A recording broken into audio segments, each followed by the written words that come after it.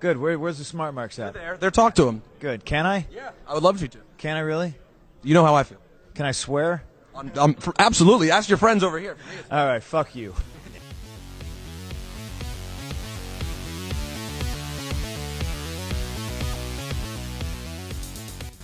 The Rogue of Wrestling, Michael Newman. Common problem for WWE superstars. Like, they never know how to react to the lights going off. Like, Undertaker made a career out of that. And the New Jersey Kid, Joe Sheehan. Why did no one who feuded with The Undertaker over all these years just bring a flashlight down to the ring? You're listening to the Super Smart Brothers Pro Wrestling Podcast. Can you imagine that, like, shielding his eyes, like, hissing as he runs away or something? Like some goth kid. Alright, welcome ladies and gentlemen to a roller coaster and Infinity Wars edition of the Super Smart Brothers Pro Wrestling Podcast. I'm your New Jersey Kid, Joe Sheehan, joined by my tag team partner, the Rogue of Wrestling, Mr. Michael Newman. How you doing this week, Newman? Oh man, we're branching out of wrestling? Yeah. Well, the roller coaster part comes from a sprinkler guy who doesn't know where cable wires are. So we almost couldn't record this podcast tonight. But luckily, my friend Angelo, shout out to you, Angelo, came and saved the day by fixing our cable. And the Infinity Wars edition comes from Backlash was so disappointing that we're going to take a chunk of this podcast to talk about a good thing that happened recently, not in the world of wrestling. Yeah, because there are definitely some other good things that happened in the world of wrestling, but I feel like not a lot happened this week overall. No. Even with, like, we started the build to Money in the Bank, right? Like, shouldn't that be like a, fuck yeah, it's Money in the Bank has morphed into, like, it's not the Big Four anymore, it's the Big Five. Money in the Bank is a go-to pay-per-view now. And we had a couple of qualifying matches, and they were okay. Yeah, they were all right. There was nothing, like, really offensive about any of them, I guess. I'm a little bit confused with the whole, like, Rusev over Daniel Bryan, yet Miz is in the Money in the Bank match. Like, I thought that they must really want to hold that feud off, right? I guess they want to hold that off, and they want to, I guess, continue Big Cass and Daniel Bryan a little longer. Which but what do you do? I guess the Miz is now concentrating on Money in the Bank rather than like a specific feud. Yeah, he'll just concentrate. Still on have Money in the like Bank until you have 5 weeks until Money in the Bank. Like, it's kind of hard to keep a character focused like that for that long. I mean, maybe for most characters, but I feel like Miz is so competent on the stick at this point that, like, he could probably, because he's just going to start picking fights with all the other guys that are in Money in the Bank, right? And trying to weaken them up before the pay-per-view. So I could see that, or maybe he could even try to get in with, like, another tag team or some other guys on the SmackDown roster to try and convince to be, like, cronies of his, and then send them after some guys. Like, I could see him filling the time. I'm surprised, actually, he hasn't brought up... So he's a Cleveland guy, right? Yeah. I'm surprised he hasn't brought up LeBron James at all. Like, they're killing it in the playoffs right now. Oh, maybe he's waiting till they're back in Cleveland or something. Maybe. Or, like, because they just destroyed Toronto.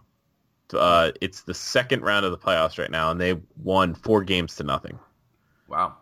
Yeah. That's a pretty commanding lead. Yeah. You know, almost commanding as the sort of lead that I would have booked if it were me, that I would have given to a guy like Braun Strowman coming out of the Greatest Royal Rumble. Yet, instead, we're marred down by him telling us about childhood instances of him destroying treehouses. Yeah. What's with like, childhood this week? We also had the weird interviews from Bobby Lashley. I think my far-fetched theory on this one is that they were paralleled because they're going to start feuding here at some point. So, like, Braun Strowman had, like, the story about destroying the treehouse or whatever, and then Lashley's telling us about some, like, weird, creepy shit about how he wants to, like, tell his sisters that he loves them. Yeah, so he had his sister had, it wasn't a security blanket, it was a security towel or something, and she took it around with her everywhere, and it got really dirty, and some bully tried to steal it, so he then took the towel and shoved it down this bully's throat. Right down the throat. Yeah, so suffocated a child. Yeah. Mm-hmm. Murdered a child. Yeah. For a towel. And they just looked at the camera. You know, it'd be great if, like, Mick Foley came out, like, interrupted the interview. It was like, whoa. That's my gimmick. Whoa. All right. As long as it wasn't a sock. Yeah. But I shove dirty socks down people's throats. As long as it wasn't in sock, we're good. But yeah, no, they're just. I don't know what the heck is. Well, at least Braun Strowman, I guess, is in the Money in the Bank match, right? So Yes. I assume he's. But I don't see him winning it. Do you?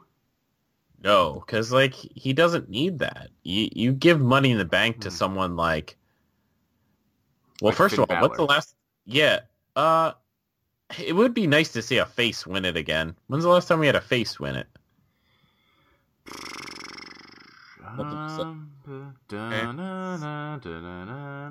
I can't remember. It's been a while. When I was mean, last- the only one that ever comes to mind for me is Daniel Bryan, or was there? Oh, Dean yeah. Ambrose. You know what? I'm thinking Rob Van Dam, but yeah, you're right, Daniel Bryan. Dean Ambrose was the last face that won it, Yes. and then he cashed in the same night. Yeah, because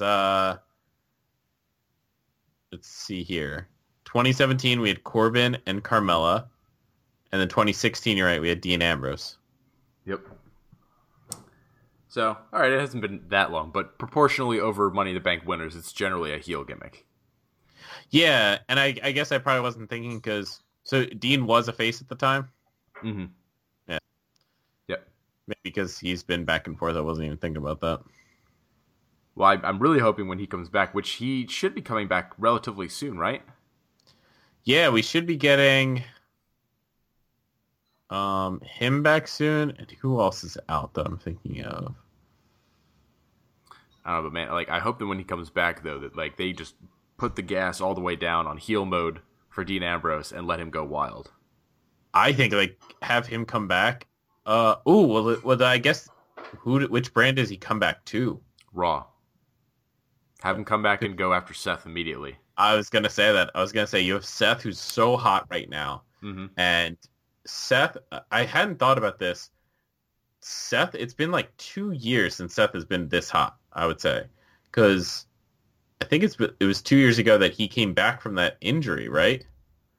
And they had him as the heel Mhm. instead of a babyface. Yeah, So he's been for a while. Yeah, because he came back and he had like all the natural babyface fire, and they had him heel instead for a little bit Yeah. until they eventually figured it out. But then turned even face. then he was still down. Yeah, well, because by then a lot of the momentum had worn off, and he had like been marred down by some weird heel shit. And then didn't he re-injure himself? I think so. Yeah, because that's been a big part too the last couple of years for him is like the injuries and coming back from injuries. Mm-hmm. Like that's been a very big part of his story. But yeah, he's really hot as fuck right now. Uh-huh. So I You I have say, the crowd like screaming "Burn it down" on his entrance. You have them getting hyped for his curb stomp. I love that because I've always said that he's a bit of a new age Shawn Michaels. I love that he's doing like the wind up the band, so to speak, for his curb stomp. Yep. Oh man. All right. So let's get into Backlash a little bit at least, because I gotta say, despite a lot of that show being bad, his match with The Miz was really good and definitely match of the night for sure. By far. And it was just all downhill from there. Yeah. Yeah. Unfortunately, it was.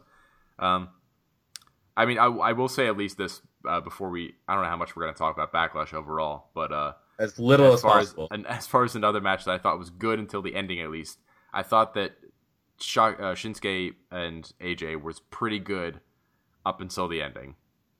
Yeah, it's weird. They've had sort of a up and down in terms of matches, right? Like WrestleMania wasn't as good as we were expecting it, I guess. And then great match at the Greatest Royal Rumble and like another good match here, I would say.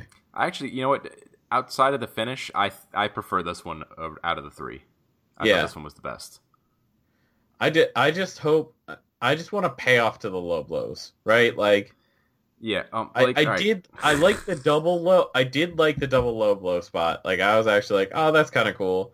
If AJ had worn a cup, but the fact that he still didn't wear a cup until that, it's like, all right, AJ But Styles. at least he's getting revenge back on Nakamura, right? It's not like Nakamura this whole match was just hitting him in the nuts and he was getting away with it. Like No, but they still could have, like, that could have been the finish. Is like they both go for the double dick kick, but then like Nakamura is injured because his balls got kicked and he kicked into Styles' cup, and then Styles could be like, haha, you see.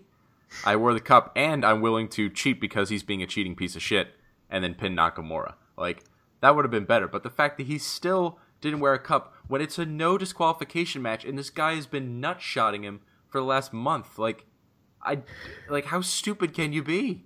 Well, the booking is just stupid, right? Like, I don't know where they're going with this. Like, how much more do you want to elevate this? You just had a no DQ match. Is it a last man standing match that's next? I feel like that's the only stipulation that makes sense anymore, right? Right now that you have this one ended with the two of them being down, which You know what? If the Greatest Royal Rumble match hadn't happened, I would have been fine with this finish. Yes, but because we literally had a double count a week ago. Yeah, we just had a non-finish with these guys. Yeah, like, exactly. It was a week ago. We had a non-finish. and it's the same finish. It's not even like this one. It was no DQ, right? So you can still have just one of them win by count out, but then the title doesn't change. So like, I don't know. That at least would have been different. Not another double count out. Like the booking of this show, I think was the huge problem. Was you had that finish, so the fans going, okay, not a repeated finish from a week ago for this match, plus the fact that it wasn't a definitive finish, and then they knew okay, Shinsuke and AJ's done. Now we get a Roman Reigns match. Fuck this, right? And that's why there was those beat the traffic chants, which I loved. Yeah, because even in the Shinsuke and AJ chant, in that match, they were chanting main event. So people were already starting to get pissed off because they saw the writing on the wall of like, oh fuck, they put the Roman match over the title again. These and a Roman match with Samoa Joe, like with a guy that's not even on the same brand as him. Zero stakes, but Roman's the star, I guess, right? Yeah. And so then it's like people were just fucking bullshit. And then finally, by the time when it got to that match, half the people were just standing up and leaving. I like that chant because we chant that at union games when the team is losing and people leave early. Because we stay till like the bitter end. So anytime people start leaving early just because they're losing, we chant beat the traffic. But this is a whole nother level. Like, I don't even know how WWE could ignore this. Like, people are actively standing up and walking out of a show that they paid to come see. And the camera shot to them. Yep. And then, like, it's so much so that the rest of the audience is noticing and chanting about it. Yeah. Because they're probably thinking, like, shit, you know what? If I hadn't paid for this show, like, this much, I'd probably do the same thing. Yeah. Like, that's bad. And it's funny, too, because, like, it's one of those things where, like, the match didn't even actually earn it. It's not that the match was so bad that it's like people are just so fucking fed up with Roman Reigns in the situation that's why this happened. The match wasn't, like, the greatest, though. Like, they didn't do their all-out, like, when I hear Samoa Joe versus Roman Reigns, I want a brawl. And you didn't get that. No, I mean, the match wasn't great either, but it wasn't, like, the match in of itself wasn't so offensively bad to cause this reaction. That's just what I'm trying to say, is that this was not a direct reaction to the match. It's a little bit to the match, but mostly just, it's fuck this Roman Reigns booking. We don't want it. And I can see the reasoning for the booking because of how these certain matches ended. Like, I think I saw the logic of the title match is ending in a double count out. We don't want that being the last match on the card. But that's what I'm saying. Then don't book it the way you're doing it. Like, exactly. It's like they create their own problem, right? Like, we don't want AJ or Shinsuke getting a win here. All right, then don't have that match or something. Like, I would need to take some time to think about what they could have done differently, but yeah, just not that. Like, they could have, like, the Greatest Royal Rumble, because that was just a fucking throwaway match anyway. Like, you could have thrown in, like, a third opponent into that just so that it was different there. Just spice it up different, yeah. Like, there's a lot of things you could have done differently to not just... Yeah, because then you're in the problem of, like, oh, well, shit, all right, we decided that we're going to do this double finish again for some fucking stupid reason. So because of that, we want to try and send the crowd happy with a definitive win.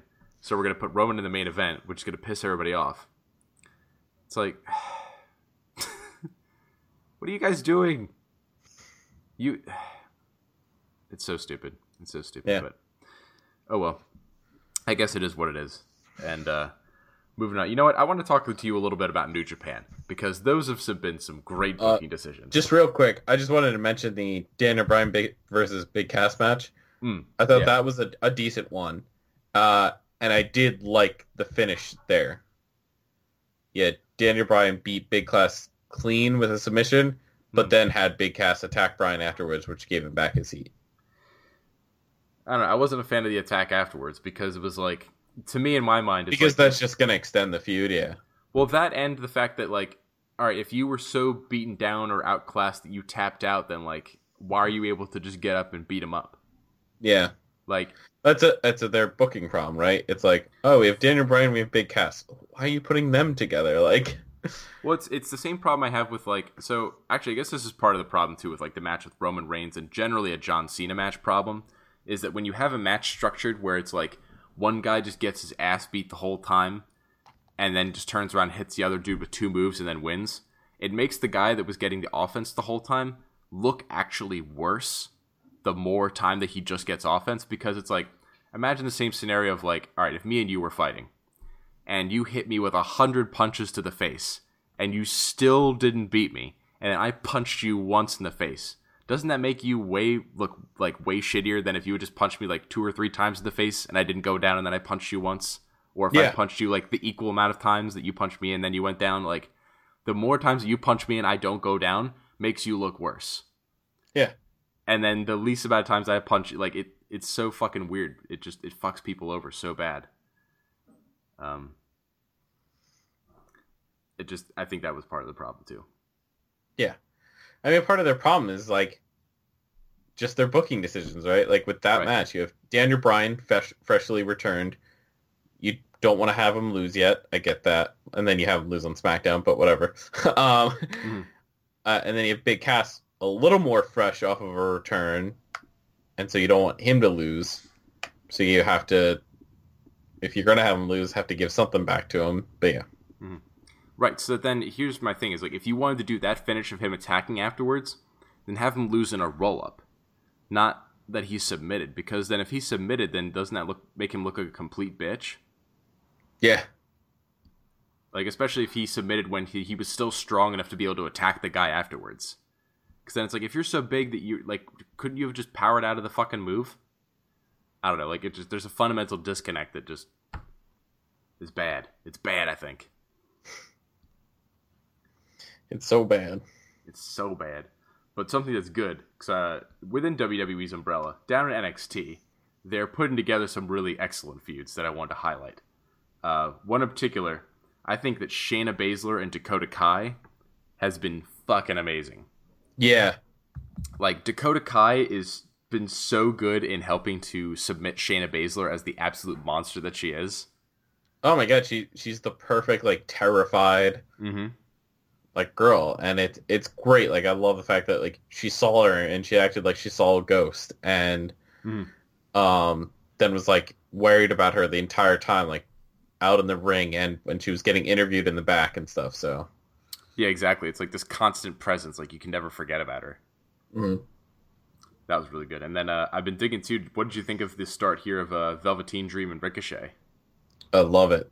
I think it's another great feud for Velveteen to show off his skill. This is going to be more of showing off his skills in the ring. I think his feud with Aleister Black was like skills in the ring, but also work on the mic. And this one's just going to be, all right, how can you go in the ring with a guy like that? Totally, yeah. Like to see if he can keep up on that absolute pinnacle level that Ricochet is at. Yeah. But I got to say too, like even for this little bit of mic work, I was really impressed with Velveteen. Like, he did a really good job of, like, understanding his character and, like, embodying it. I just meant with that, like, Ricochet isn't the greatest promo. He's not going to raise Velveteen's level on a promo. Alistair would. No, but you know what? Maybe Velveteen's going to raise Ricochet's game on the promo. Exactly. Like, we keep thinking, like, yeah, I probably shouldn't say it like I did, right? Like, well, they're going to help each other out, right? Yeah. Speaking of Shayna, though, Nikki Cross coming back. And showing why she didn't go up to SmackDown. Yeah, I mean, hell, fair enough. I dig Nikki Cross. I'd like to see her against Shayna Baszler. That would really be a brawl. I think this is also going to be a pretty long feud with how they set it up. Yeah, that I could definitely see that happening for sure.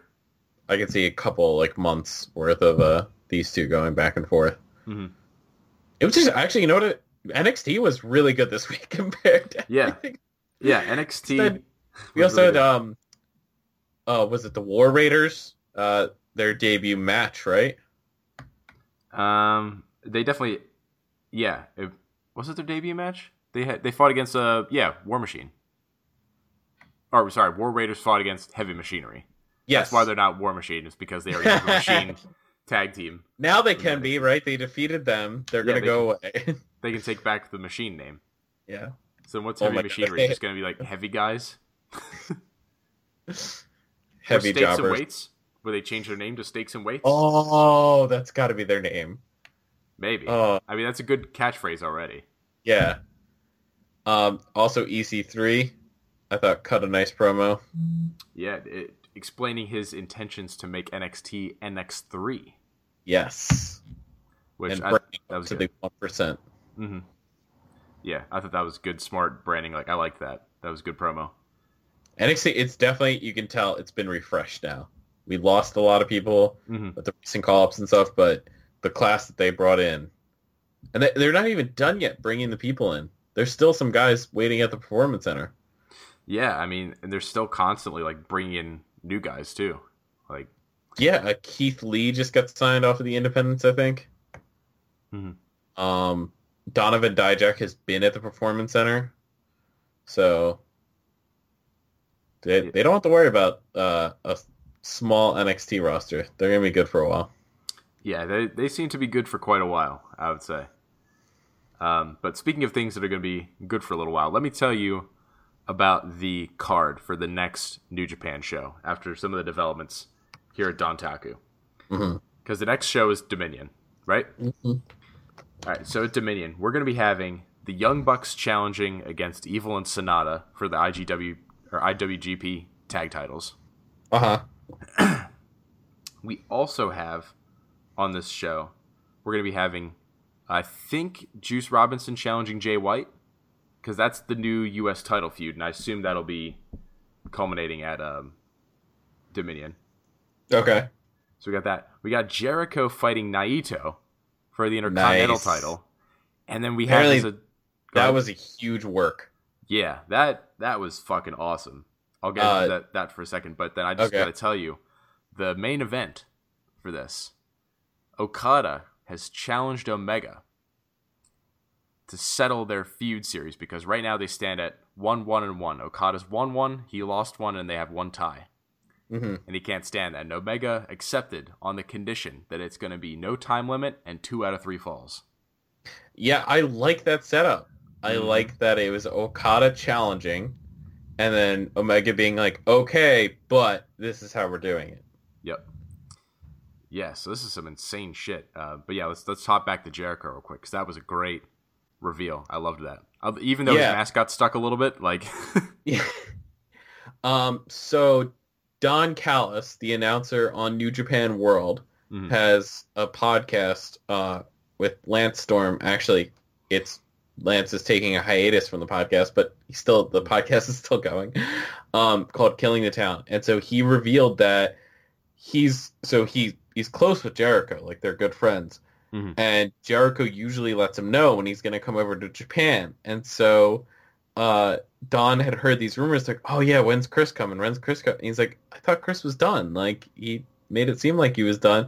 So he texts him, and like Chris is giving him like a runaround answer and stuff like that.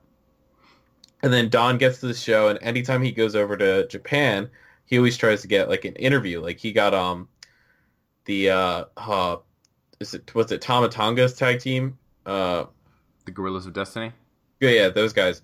He got them on the show this week. And so they were trying to find a room to do the interview in, and the room they walked into at the arena, as soon as Don walked in, he could see how it was set up, that it was set up for Jericho. And so he texted him. He's like, oh, you son of a bitch, I know you're coming now. Like, and then it was like later that, and so Don actually, I thought this was a great move. Don purposely did not tell Kevin Kelly what was happening. Like, so he wanted Kevin's like real reaction. And he goes, what sucks was though is that they couldn't quite see what was going on over there when he was actually doing the attack. So they had to like wait for a replay, but yeah. Well, that's awesome. Glad they were able to keep that secret on the level. Well, I guess the level they did, right? Because there was some stuff getting out about him getting there. Yeah, before. Don said it's surprised that it got out because he said it's usually a close-knit circle that knows. It's usually like him, the two bookers, Gato, and I can't remember the other guy's name, and then like Chris himself, and that's usually it. Yeah. But yeah, great angle. I'm really excited for that. It was one of those things where it did feel really weird if he wasn't going to come back. So I'm glad that he did to pick that up. Yeah. Yeah, just attacking Naito and leaving was like, what the fuck? I mean, I feel like we should just all anymore just like not fucking believe Jericho because he sits there and tweets, "I'm done with New Japan, never going back," blah blah blah. Like everyone should just be like, "Okay, yeah, yeah, right, all right." Yeah. He's the boy who cried wolf, but everyone falls for it every time. Like, and he's just so good. He's fucking brilliant, man. Although it's there was something I remember. I was watching an interview of his, and I think probably does shed some light onto his real psychology, on why what he really is thinking and doing, which is that a lot of the things that he does, he's not really necessarily always doing it for money. He's always doing it because it's something that he's interested in. So he wants. He to doesn't keep need money anymore. Right. So he wants to keep as many doors open as possible at all times. Yeah. So that he can do what he wants. So when he would say something like that, or probably about like, "Oh, fuck New Japan," that's probably really like, "Oh yeah, he just wants to throw everybody off the scent," because he wouldn't close that door unless he had to. No, yeah. And I like his line drawn in the sand, right? So everyone's saying, like, now that he's back there, oh, he's going to do the LA show that New Japan is doing. I forget when that is. But I was like, I think he has that line drawn that it's okay to go over and do New Japan in Japan, but I don't think he would ever wrestle on American soil, not for WWE. So yeah, I'm trying to remember. Did he say that specifically? I think he said it at some point. I think it was when it was first rumored that he was going over to New Japan, or he already did, or something like that. Yeah, but that's because, like you just said, he doesn't want to close any doors. Why piss off Vince and not be able to go back to the WWE? Exactly. So that's why he wouldn't do that. Yeah. But yeah, another interesting point that came out of that whole show that was really cool, I want to get your thoughts on, is I think that we may have finally figured out who is actually going to be the leader of the Bullet Club finally. Oh. And what the fate of it all is. Because out of the two nights, because there was the first night where Bullet Club had like the Inter-Bullet Club 6-man tag match. It was Guerrillas of Destiny versus Young Bucks and Marty.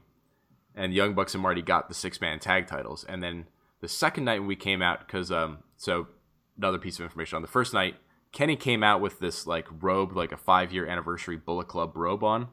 And in the second night, Tama Tonga came out with it on. And also on the same night, on that second show, because they had another big Bullet Club match, and this was Cody and the rest of the Elite versus Omega, Ibushi, and then the Guerrillas of Destiny and Fale. So it was 5-on-5. Cody's team ends up losing, and afterwards, Omega chases Cody out of the arena. So then they're both out, wow. And then Ibushi also kind of walked away because he's not part of Bullet Club. He was just kind of following Omega.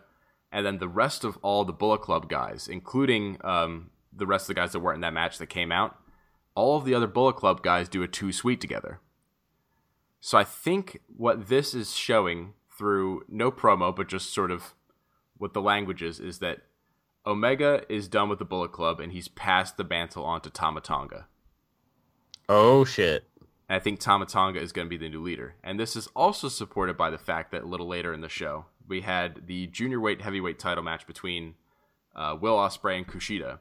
And after that match, Tama Tonga comes out and introduces us to the new member of Bullet Club, revealing the man under the mask of the Bone Soldier to be Taiji Ishimori, which is another Japanese superstar. I haven't really heard of him yet. I'm going to have to look him up a little bit. I've heard the name, though.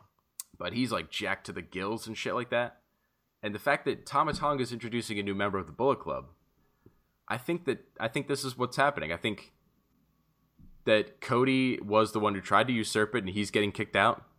Omega is moving on with Ibushi, and Tama Tonga is going to lead the new Bullet Club because he could be kind of like the new heavyweight leader. You've got the new tag team that are no longer junior weights. You've got the heavyweight, Young Bucks. And you've got this new guy for the light heavyweight title. I feel like this is where Bullet Club's headed. I think Tama Tonga's the new leader. That's awesome.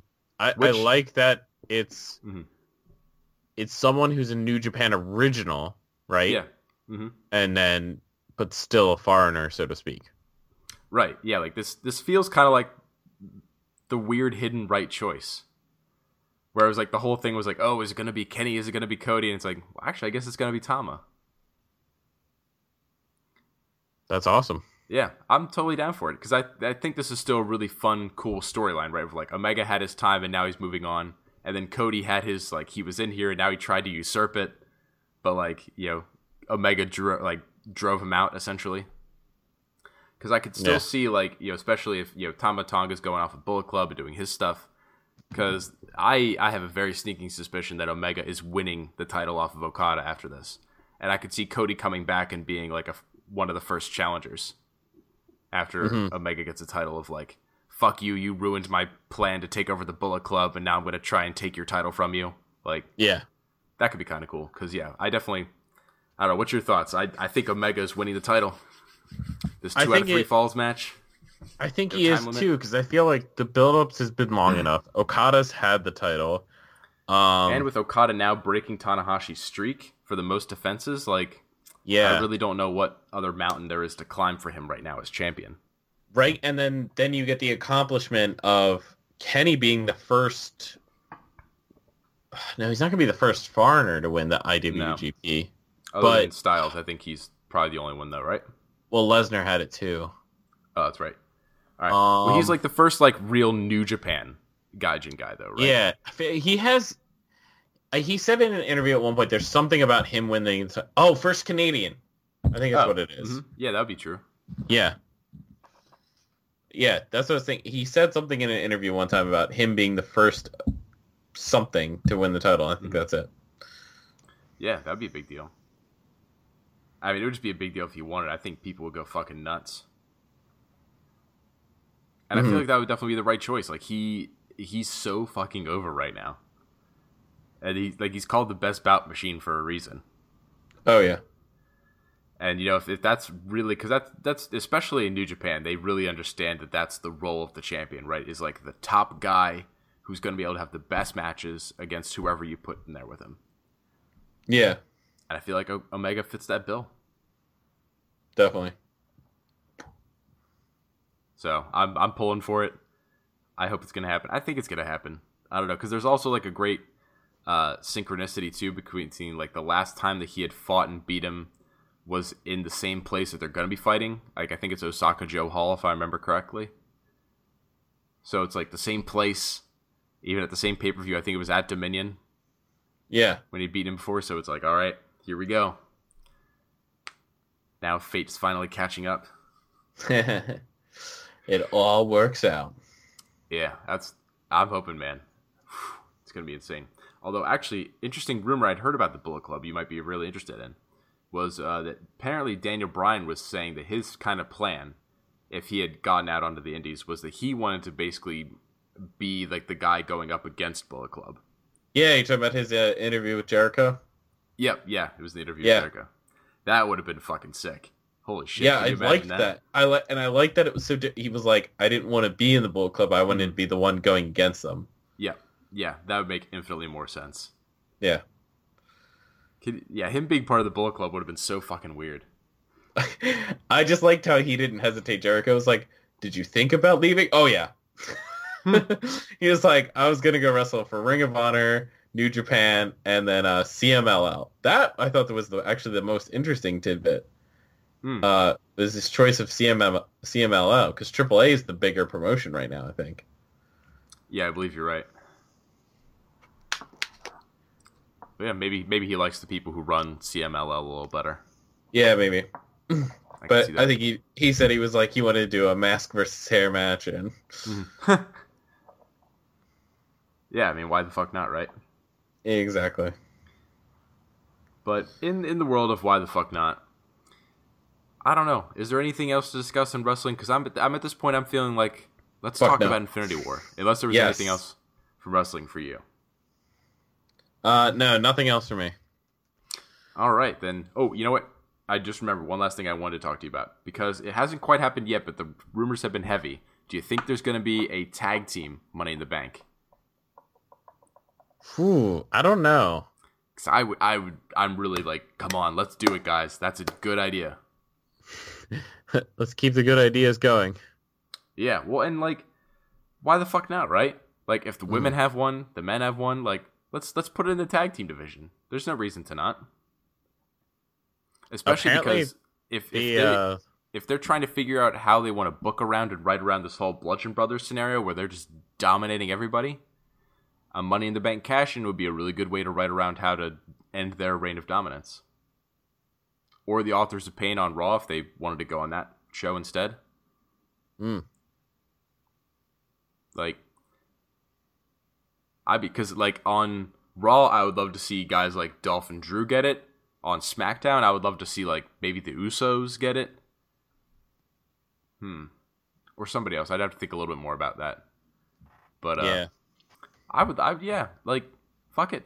I'd like to see some tag team Money in the Bank, Yeah, especially just to because throw like it- I feel like the tag teams are always sort of like the bastard stepchild in the main roster. So It would bring them up to the main event a little bit more. yeah, it would be a little bit more important because that could even be like a main event of, even if it's not like one of the main shows, if it's just like a SmackDown or a Raw, that could be a really big main event. It's like, holy shit, there's a cash-in going on. Mm-hmm. So I think it'd be a good idea. I think it'd be, at this point, stupid if they don't. If they're teasing Yeah. it, like, come on, let's do it.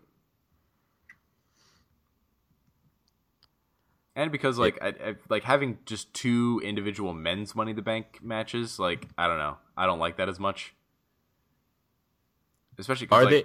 Well, they're doing one combined one. I thought, right? I think so, but I didn't know Yeah. if that would be like their solution if they weren't going to do a tag team one. If they're like, oh, we'll just do two individual men's ones, because like I like the idea, even if I'm not sure if it's 100% valid right now, but I would like the idea of all these briefcases being inter-brand, and that could be like a thing where a guy can get the briefcase or a tag team can get the briefcase, and then they could even use that to switch shows. Like you can cash in on either brand's champions. I liked when they did that before. Yeah, so I think that would be a really cool thing for them to bring back for, you know, the men, the women, and the tag teams, I think. Mm-hmm. If they have Money in the Bank do that. Because then you could, like, even if most of them were going to stick to their same show, you could still at least have one of the cash-ins maybe be, like, inter-brand. Yeah. Just to spice it up a little bit. Yeah. Hell, I mean, you know what? If you really wanted to get back onto that kick of, like, the Bar being like, fuck no, we want the Raw tag team titles, then maybe you have the Bar win this, and then they do a surprise cash-in on the Raw tag team champions at some point. To jump back over to Raw. Like, that could work. Yeah, good. So, do it, WWE. Do it. You won't. You won't do it. We're booking it in Alt Raw this week. I haven't put in like the detailed things for the suggestions yet, but I put up the skeleton at least. I don't know if you've taken a look at it yet. Nah, But, not yet. But I got Drew and Dolph versus Rhino and Slater for a spot, and then Titus Worldwide versus the Revival, competing for Money in the Bank tag team slots. Very nice. Very nice. How much? That racism brought to you by Infinity War. Yeah, so let's talk about the good thing that we've both seen in the past few weeks. Yeah. Because it's like, you know what? It relates to wrestling, right? Like, Thanos, the way they Is a booked that giant heel. movie, like, yeah, they put the heel over strong right away, right? Because they killed off a beloved babyface of Loki. Like, Yeah. immediately. Oh, yeah. Spoilers, by the way. Oh, shit. For anybody who hasn't seen Infinity Wars yet. Because we're going to get into some Yeah. discussions, and we're going to go spoiler heavy. Yes. So yeah, spoiler alert. Yeah, so Loki dies off right away. Loved that little scene with him though. Like, I know you said you didn't like it because it was such a short scene with him. Mhm. But I thought in that scene you saw the character arc of Loki. Oh, no, I don't like it because I thought it betrayed Loki's character. I thought it was bullshit. How so? Loki has like talked himself out of like crazier situations than that, or at least like tried to, instead of like just resorting to like, oh, I'm gonna try and get close to you and stab you when I know that shit's not gonna work. Like, why didn't he fake his own death again, or try to like teleport behind him, or try to like sell out, like really try to sell out Thor? Because like he tried to do the whole, oh, I pledge my undying loyalty thing, but then like he said that and then like looked right at Thor and was like, oh yeah, I'm Loki, Odin's son. It was like, is there any more obvious way for you to give away the fact that you're trying to betray this dude? Like, come on, you're the trickster god. Trick a motherfucker. Ugh. I think maybe was that to put over Thanos, that he's like so all powerful that not even Loki could trick him. But I think that could have been like, and they didn't emphasize this well enough, but he even threw in a little bit of a line of that like, oh, I know that you failed me before. So I thought that should have been more of the, instead of like Loki betraying himself before Thanos figured it out, that should have been the point where then like, oh, okay, fine, I'm going to drop my ruse. Because it's like, you see through it anyway. And maybe I'm remembering it wrong, like maybe that's how it went down. But I feel like I remember being like, fuck this, Loki's smarter than this. Why did he just like kill himself? Well, I just like the arc of like Thanos torturing Thor in front of Loki. Loki first pretending that he doesn't care, but then he does. Then, going into his tricking ways and then ending it with him being the good guy trying to kill Thanos. Mm-hmm. Yeah, and I just thought that was kind of his arc overall in all the movies that he has appeared in. Yeah. I guess like maybe just even something it was so weak. Like he didn't even threaten Thanos at all. Like maybe if he had done something like, oh, well, I disabled this part of the ship and now it's gonna like explode with you all on it. Like, fuck you. And then like tries to teleport them out or something. Like, at least, I don't know, that would have been more credible. But his plan was, I'm going to try and get close to you and stab you. Like, I mean, I guess that worked on Phil Coulson, but like, he's a human. Not like a god of death. Like, and even then, he at least used an illusion. Like, that would have been clever, right? Is that like, if he just went for him head on and then Thanos grabbed the illusion and then he tried to stab him from behind, like, I still would have been more okay with that. Like, so at least then you're not just being a dipshit and walking right towards the dude who's like obviously stronger than you. Yeah, I mean, he could have probably illusioned the Tesseract at first, right? Yeah, totally. Yeah, exactly. So that was like a minor blip on a really great movie overall. Yeah, because that was one scene I had a problem with. But, like, yeah, in general, I thought Thanos was a really great and well-established villain. Not just from, like, a power perspective, but also the fact that he had, like, a really, like, continuous character, right? Like, all of his decisions made sense. Exactly. I was going to say, they've been on a roll with that recently with their villains. Yeah, Killmonger was great, Falcon was great, and now Thanos. So you really understand where that character is coming from. Like, they're still a psycho, but you understand the reasoning. Right. And if anything, like, that was really well done, especially in that scene where he was there with Red Skull and Gamora, right? Because he was there and Red Skull explains that it's like, oh, I'm here and I have this treasure that I can never obtain.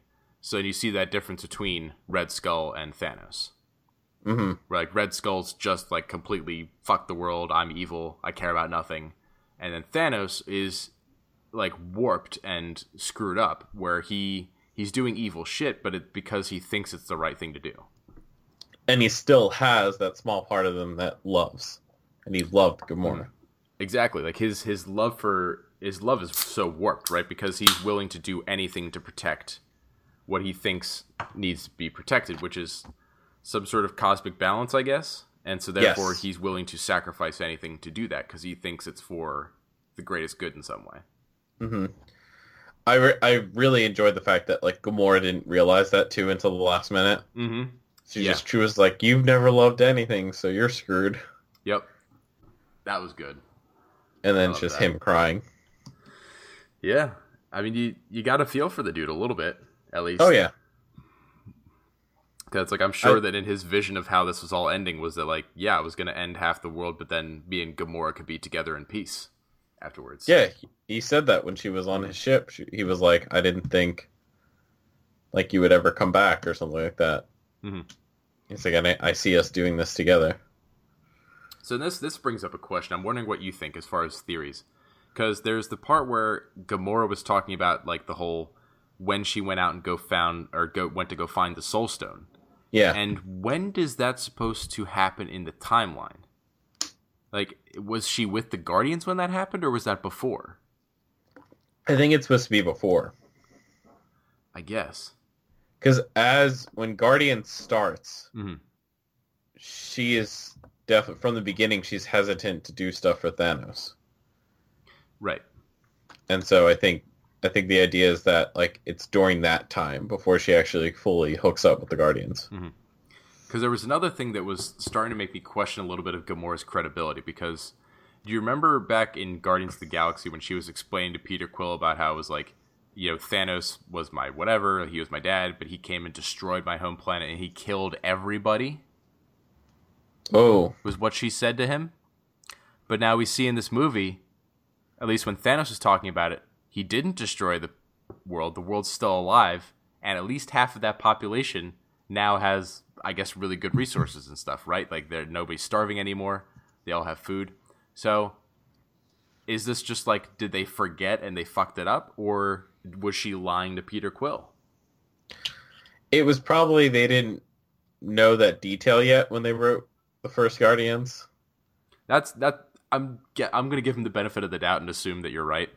Yeah, because, I mean, I would give them super credit if from the first Iron Man all the way to this movie, they knew all along what they were doing.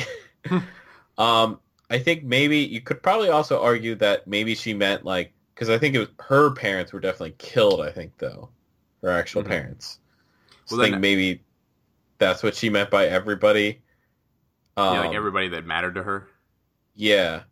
Okay, I can see that. Yeah. Or she was such a young child, she thought everybody was dead, and then came to find out differently later, and then just like kind of emotionally was cut off from that. So she just says that, like, "Oh, everybody was killed," or yeah, that makes sense.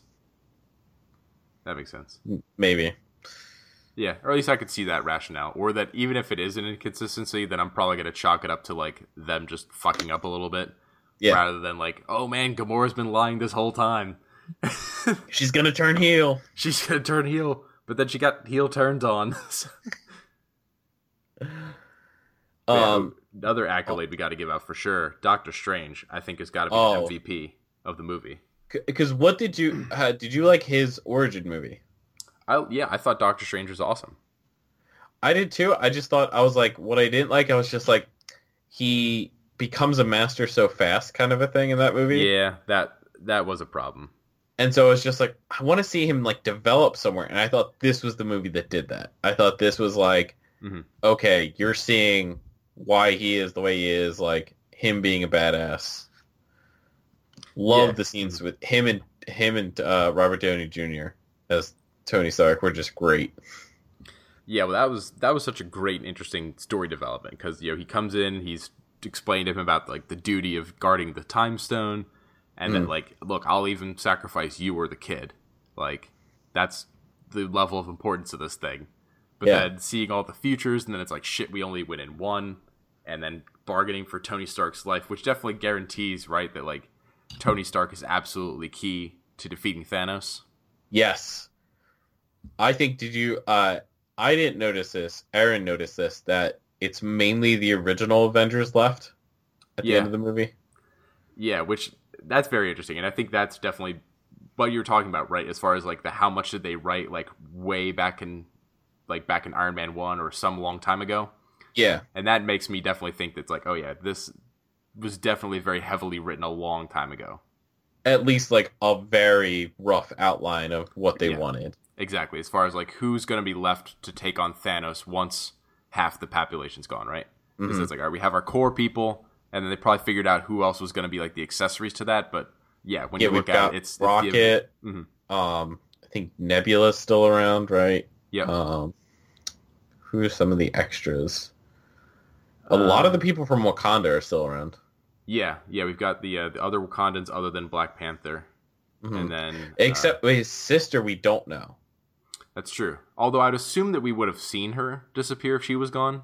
Yes. So I'm assuming she's still around. I think she's going to be one of the keys as well. I think her, because she's supposed to be like the smartest person in the Marvel universe. I think she's going to be key coming up. Yeah. Yep. Definitely. Because yeah, it's pretty much just like the main basic crew plus Rocket, like you said. Yeah, and then Nebula on Titan. I also I like the Hulk storyline. I do a little bit, except for the fact that he was like so much of a comedy character in this one. That's like it was just a giant dick joke. The whole thing was one fucking dick joke. But it made sense in terms of Hulk usually wins.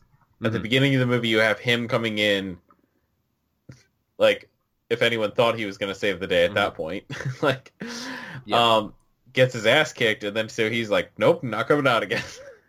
Yeah, actually, you know what? That's another good point, too, just to show how well they booked Thanos, right? Was that right away, not only does he, like, kill Loki, but then he shows that he can go one-on-one with the Hulk, which, up until this point, has always been their trump card for, like, if we can't win this fight, at least we have the Hulk, so the Hulk can win. But now it's like, oh shit, right from the beginning, the trump card gets beat. I love that Loki is the one that said the line, yeah, but we have a Hulk. Yep. Yeah, that was a nice little turnaround. Yeah. But then, Hulk goes out, and then I liked that. That you're right, that did make sense, right? Because Hulk is used to never being defeated. So that he's completely afraid of the fact that, like, oh shit, there's a guy who's actually as powerful as me. And he can beat me. Now so he's going to have sex with Black Widow so that he can have his Hulk boner again. Yes. Now, do you think Ant-Man and Hawkeye make an appearance in the next movie? I do. And I'm kind of hoping they have to, right? Because they hyped this one up as, like, everybody's here. Oh, and then a really interesting part is, so they had been advertising this movie for a long time as Infinity Wars Part 1. That changed. It's now just called Infinity Wars, and then the next one is going to get titled something else. I'm wondering if the next one is going to be called the Infinity Watch, in that, like, the aftermath of this is, like, you know, obviously we have to split up the stones, and then we establish the Infinity Watch, the people who are going to guard them and watch them and stuff like that. So that would be my thought, especially because, like, War and Watch, it's close. Yeah. So. I forget what else I was going to say. Oh, and then we didn't talk about this theory being recorded, but the theory that Thanos and then everybody who disappears at the end of the movie is now in the Soul Stone. Yeah, I mean, that makes sense. And I think you believe that you said this got confirmed, right? Yes. One of the Russo brothers confirmed it to his alma mater. Well, I guess I feel like that has to make... Or does that make sense anyway, or does that make sense just because, like, with the way the Soul Stone works, like, isn't it already connected to everybody's lives anyway? So, like, are they in the Soul Stone, quote unquote? Yes, I've at least according to the comic books, there's basically like a Soul Stone universe. Right, we saw that a little bit in the movie, right, when he was talking with little baby Gamora. Yes. And it's basically this world where everyone lives happily ever after kind of a thing. So, like, everyone can be in the Soul Stone, and they're going to get along with Thanos kind of a thing. But they can still work to try to get out of it. Be interesting. I wonder if there's going to be kind of like a hierarchy, though, right? Like, because maybe if the other people are kind of trapped in it, but, like, if Gamora is the one who's... She's the key to it or something. The key to it, like, maybe she has, like, more power within it. Because it's also weird, right? Like, she keeps appearing in that child form instead of her adult form. Yeah. So then, like, although I was like, I wonder if that's partially because, like, that's the image of Gamora that, like, Thanos has in his head that he loves. Yeah. So, like, that was what he sacrificed. And, like, so then that, like, whatever you sacrifice is always going to be there. Maybe as, like, a reminder. Now, do you think she comes back in the same form or in a different form or something? Gamora? Yeah. I don't know. I've been thinking about that a lot, and I'm wondering if Gamora is going to be, like, the exception to the rule. Whereas, like, I think everybody else might be able to come back, but I think she might be stuck. Yeah. And I was wondering if part of that is because, like, I don't know if this is going to be true at all, but like, yeah, I'm spinning off of my own potential theory here.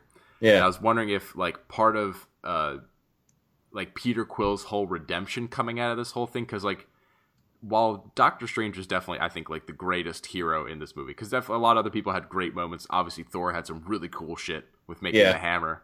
Iron Man. And Iron Man had like some great stuff like that, but then Peter Quill was like the fuck up of this movie, right? Like he was the one who, as the hero, failed the most. Have you seen the hierarchy of heroes like meme from this? No. It is like ultimate or like literal god, so it's Thor, and then it was like does awesome stuff, and it's like Iron Man and Doctor Strange, and I forget who else, and it was like does some stuff, and it was like so Spider-Man and some of the other people like does nothing but still doesn't fuck up, and it's like most of the group, and then it was like really fucked up, and it's Peter Quill. Yeah, like this was the Peter Quill fucked up movie, like for sure. They were so close to getting the gauntlet off. But then, yeah, like I'm wondering if coming out of this, because like he like split up from the Guardians before this, or he and Rocket like split up right before this too. And I think that part of maybe this coming back around is because Rocket being the only Guardian that didn't get vaporized at the end of this. And when they eventually come back, like I think they're going to try to like reestablish Rocket as the new captain at this point, because like, look, like Quill, you fucked up and you're part of the reason all this shit went down into shit. Rocket fucking went with the rest of the team, did what needed to be done, and fucking saved us all and brought us back. And I think maybe Peter's going to step down and out of the Guardians. And then almost kind of like, even though they teased him a little bit in Guardians of the Galaxy 2, I'm wondering if Peter Quill is going to kind of step into that Adam Warlock spot and be the guy who is like the Soul Stone guy. Because that's normally Adam Warlock's position, is he's like the guy with the Soul Stone. But if because like Gamora being the one who's trapped inside the Soul Stone, like I think that would be an interesting trajectory if they want to have Rocket take over as the leader of the Guardians of the Galaxy, and then have Peter Quill go off and essentially fill that Adam Warlock role, being the one with the Soul Stone that has Gamora in it. So then he's like eternally with Gamora, and she's like maybe trying to coach him through his stupid decisions and try to make him better. Gotcha. Like, I don't know. That's kind of a fan theory I'm working with. Yeah.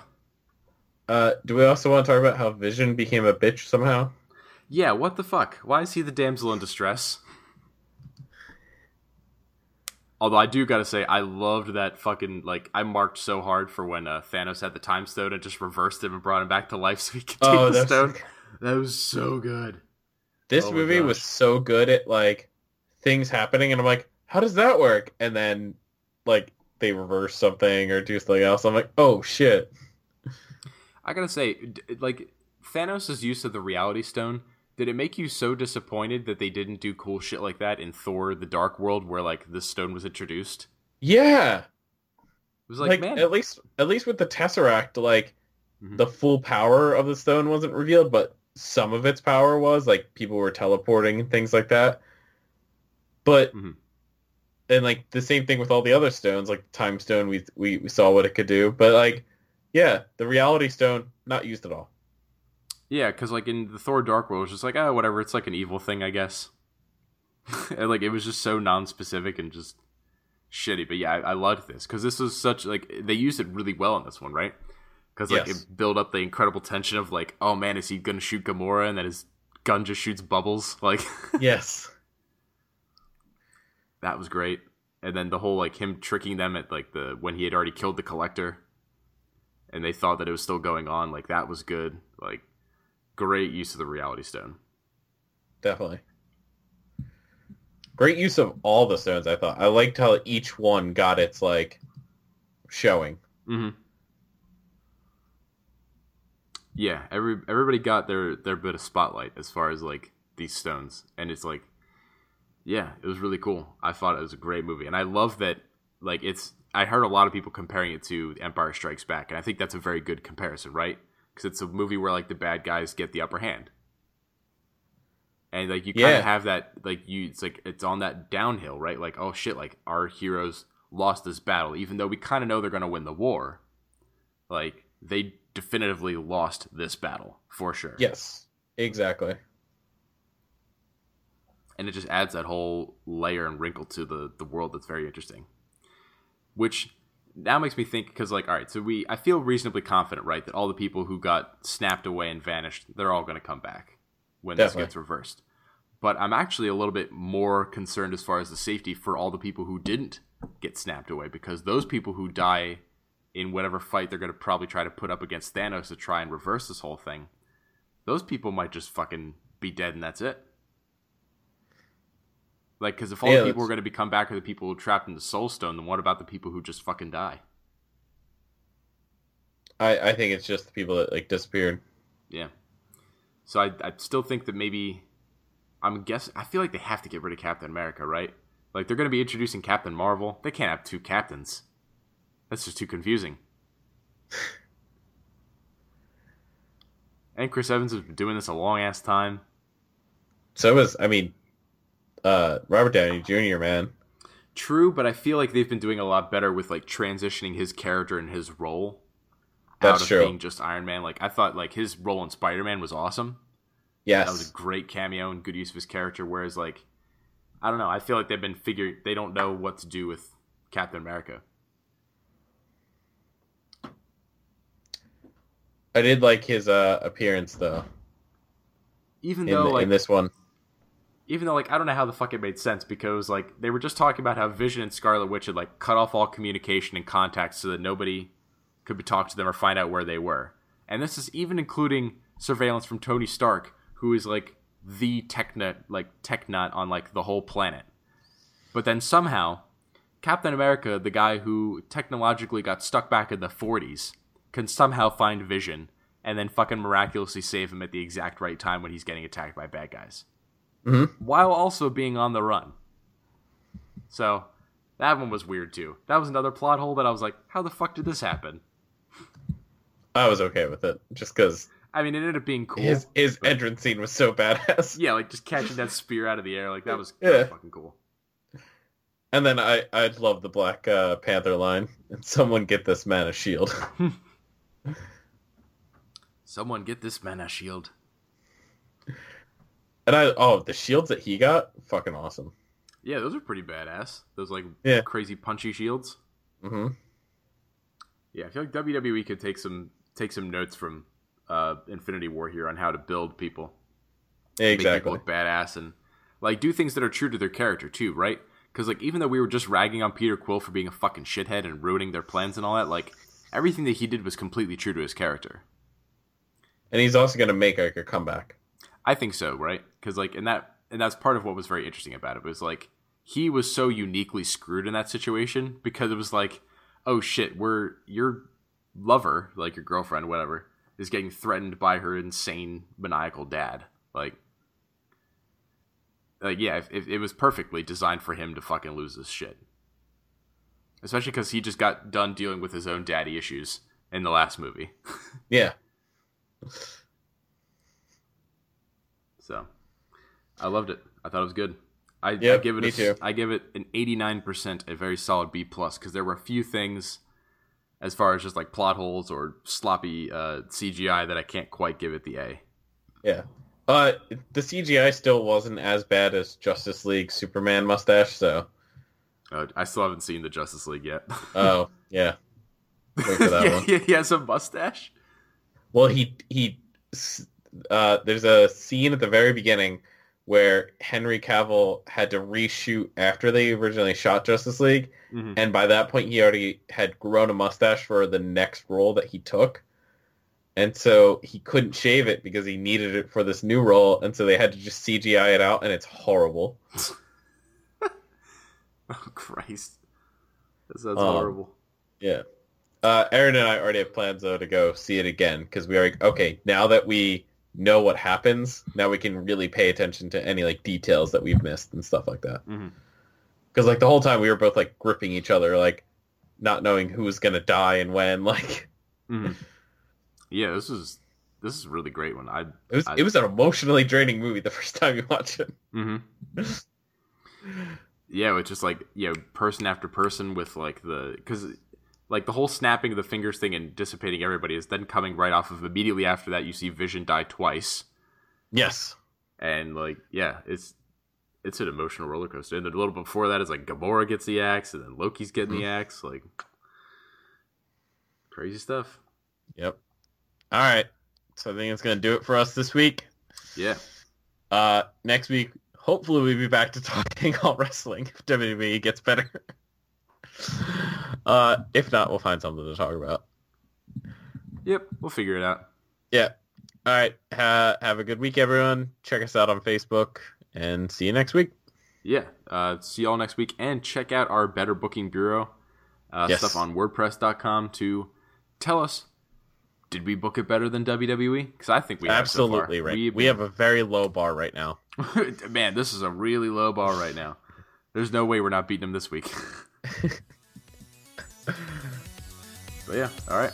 Peace out, guys. See you next time.